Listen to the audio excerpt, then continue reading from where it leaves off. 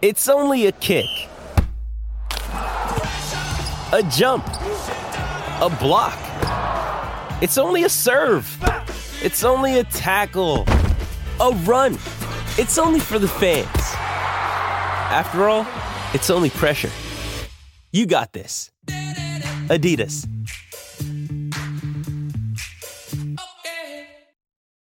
When you need mealtime inspiration, it's worth shopping Kroger, where you'll find over 30,000 mouth-watering choices that excite your inner foodie. And no matter what tasty choice you make, you'll enjoy our everyday low prices, plus extra ways to save, like digital coupons worth over $600 each week. You can also save up to $1 off per gallon at the pump with fuel points. More savings and more inspiring flavors make shopping Kroger worth it every time. Kroger, fresh for everyone. Fuel restrictions apply.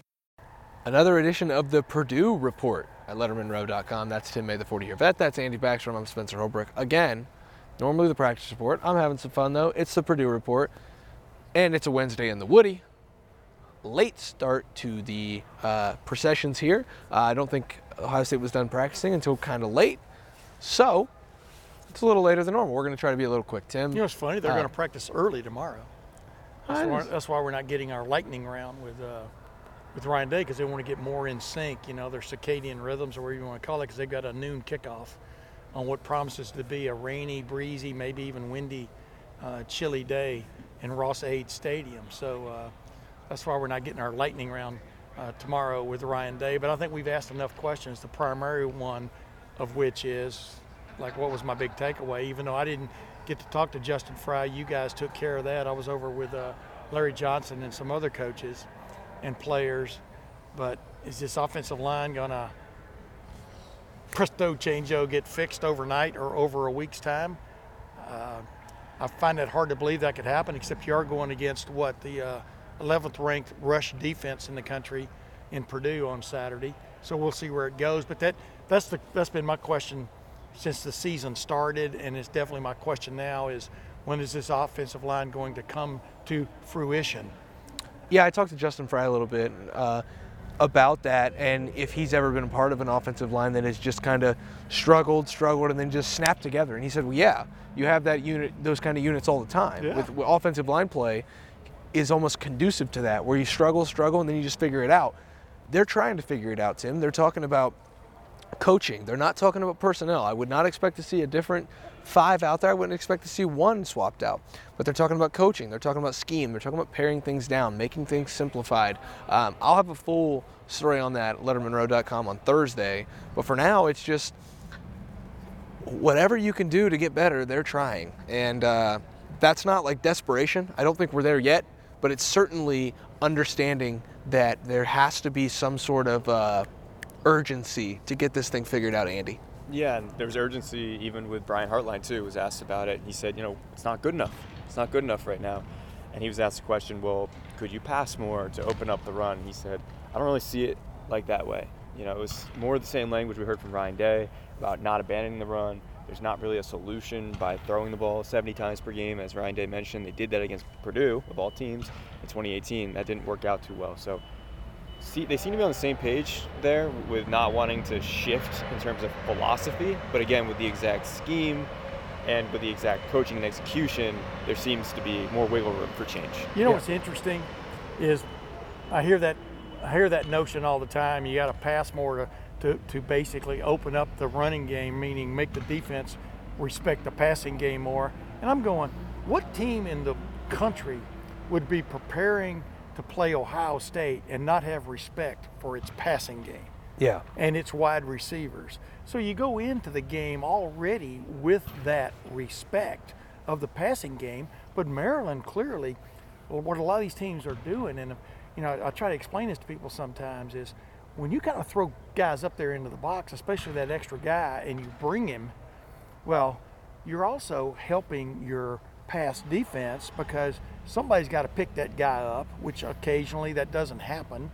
And when you play defense like that, if that guy just keeps coming, now either he gets picked up or he bothers Kyle McCord in the passing game. You understand what I'm saying? So it kind of like makes sense for defense to play them the way they are, But then again, it doesn't because nobody's beaten them yet. Yeah, well, And we saw Indiana try to do this. We saw Notre Dame try to do this. Notre Dame had some success in that regard. I'm talking about of getting to Cal McCord when the run wasn't there. And we saw Maryland have a little bit of success as early in that game. But as it went on, I mean, you know, Cal McCord and the receivers torched Maryland the last 20 minutes of that game. well, here's the deal. Defenses don't respect the Ohio State offensive line right now. They just don't. Their linebackers are being very aggressive in the running game because they know that somebody's not getting to them at the second level, and they know they can get in there and make a play. Right, but the theory is when you have an extra man in the box, you know, it should open up the passing game more. Is the point, you know, that we're making here. So that's the point. It's not shutting down the passing game much at all. I don't think it is, but I also don't think that any defense right now respects this Ohio State offensive line. Manny Diaz made it clear without making it clear last week when he said, the Penn State defense coordinator, where he said, my opinions on the Ohio State offense are very clear. Like, he knows that this offensive line is struggling. Purdue knows that this offensive line is struggling. Ryan Walters said as much in his press conference. So, like, it's very clear to everyone what's going on right now, and it's up to Ohio State to get it corrected. And until they do, that's going to be the focal point of conversation in this building and in these videos. Like, we can't do anything without talking first about the offensive line, Andy. Everyone's taking responsibility, including Kyle McCord, who said he's part of this too. Yeah. You know, he needs to start faster, which will help the running game as well. Even if it's not the pass game opening up the run game, if he just hits his few throws to start off the game, like, that gets the defense off balance. They can't stack the box as much as Tim mentioned. They can't send guys in to blitz as much and pass rush, you know. So there's got to be a balance, and there's got to be a commitment to that balance. And I think that's why you're not going to see change really in terms of like run pass splits, but they want to see obviously the change in execution. It's just amazing when you watch a video of like the Maryland game, for example. You see Josh Simmons blocking a guy 10 yards backwards down the line, and yet the run on this one play went for like 1 yard because where the player ran, where there was the initial point of attack or not, that's where he ended up. And the running back gets stopped for like a 1 yard because 3 of the guys were in stalemates at the line of scrimmage. What you're not seeing is this offense. That's just an example. There are a couple others with other players. That's just an example of you're not getting that push up front for whatever reason, whether it's the extra man in the box, etc. There was one play, for example, they ran off left tackle, and Caden Curry, I think, was in the game then and made a pretty good block on the edge. It might have been Cade Stover who made the block on the edge. But the bottom line is if it was Chip Trainum, if he had cut inside instead of bouncing a little bit outside, he might have run for 10 yards before he got hit. You understand? This is like when Ryan Day explained this is a combination of a lot of things. That's a great example of it. And it's a combination of running backs needing to be a little more patient possibly. I would expect to see more Mayan Williams on Saturday. I just think when you watch him run, he does bring the wood. You know, he does bring it. We'll see where that goes. But he developed a little patient streak about him last year, which I think paid dividends. Travion, the same thing. I like Chip. I mean, I'm not benching Chip by any stretch if I'm a coach. But I think I'd like to see more of Mayan Williams instead of less. So we're not getting to watch practice. We don't know why that is going on the way it is. Those reps are going on the way they are. But there's something to be said for patience and seeing and your eyes taking you where they ought to take you. So it's just almost every running play there's one thing that just goes bad. Well, and that's the only way to explain it. Well, Justin Fry did say there's only 2 plays where they were hit for negative yards or 0 yards. He said we're getting 2s and 3s. We need to be getting 3s and 4s and get them into big plays. And it's a lot of boom or bust right now. It's 61. 2s and 3s basically tell you you're getting stalemates at the line of scrimmage. That's what I'm talking about. Yeah, exactly. And he knows that too. He's paid a lot of money to know that. And so 2s and 3s are not good enough is the bottom line. What is good enough right now, though, is this Ohio State defensive line. You two both talked to Larry Johnson. Andy, I will start with you. I did not hear a single word Larry Johnson said. I was fixated on this offensive line. If you can't tell, I like talking about the offensive line. I like writing about the offensive line. So on Thursday, we will have more offensive line coverage. But you guys talked to Larry Johnson of the defensive line. What did you learn in that conversation? It seems like Larry Johnson and everyone on this defensive staff just has a better idea of what Jim Knowles wants in year 2. We're seeing these defensive linemen playing a lot more. Tyleik Williams is one of them, playing 70 snaps last week against Maryland.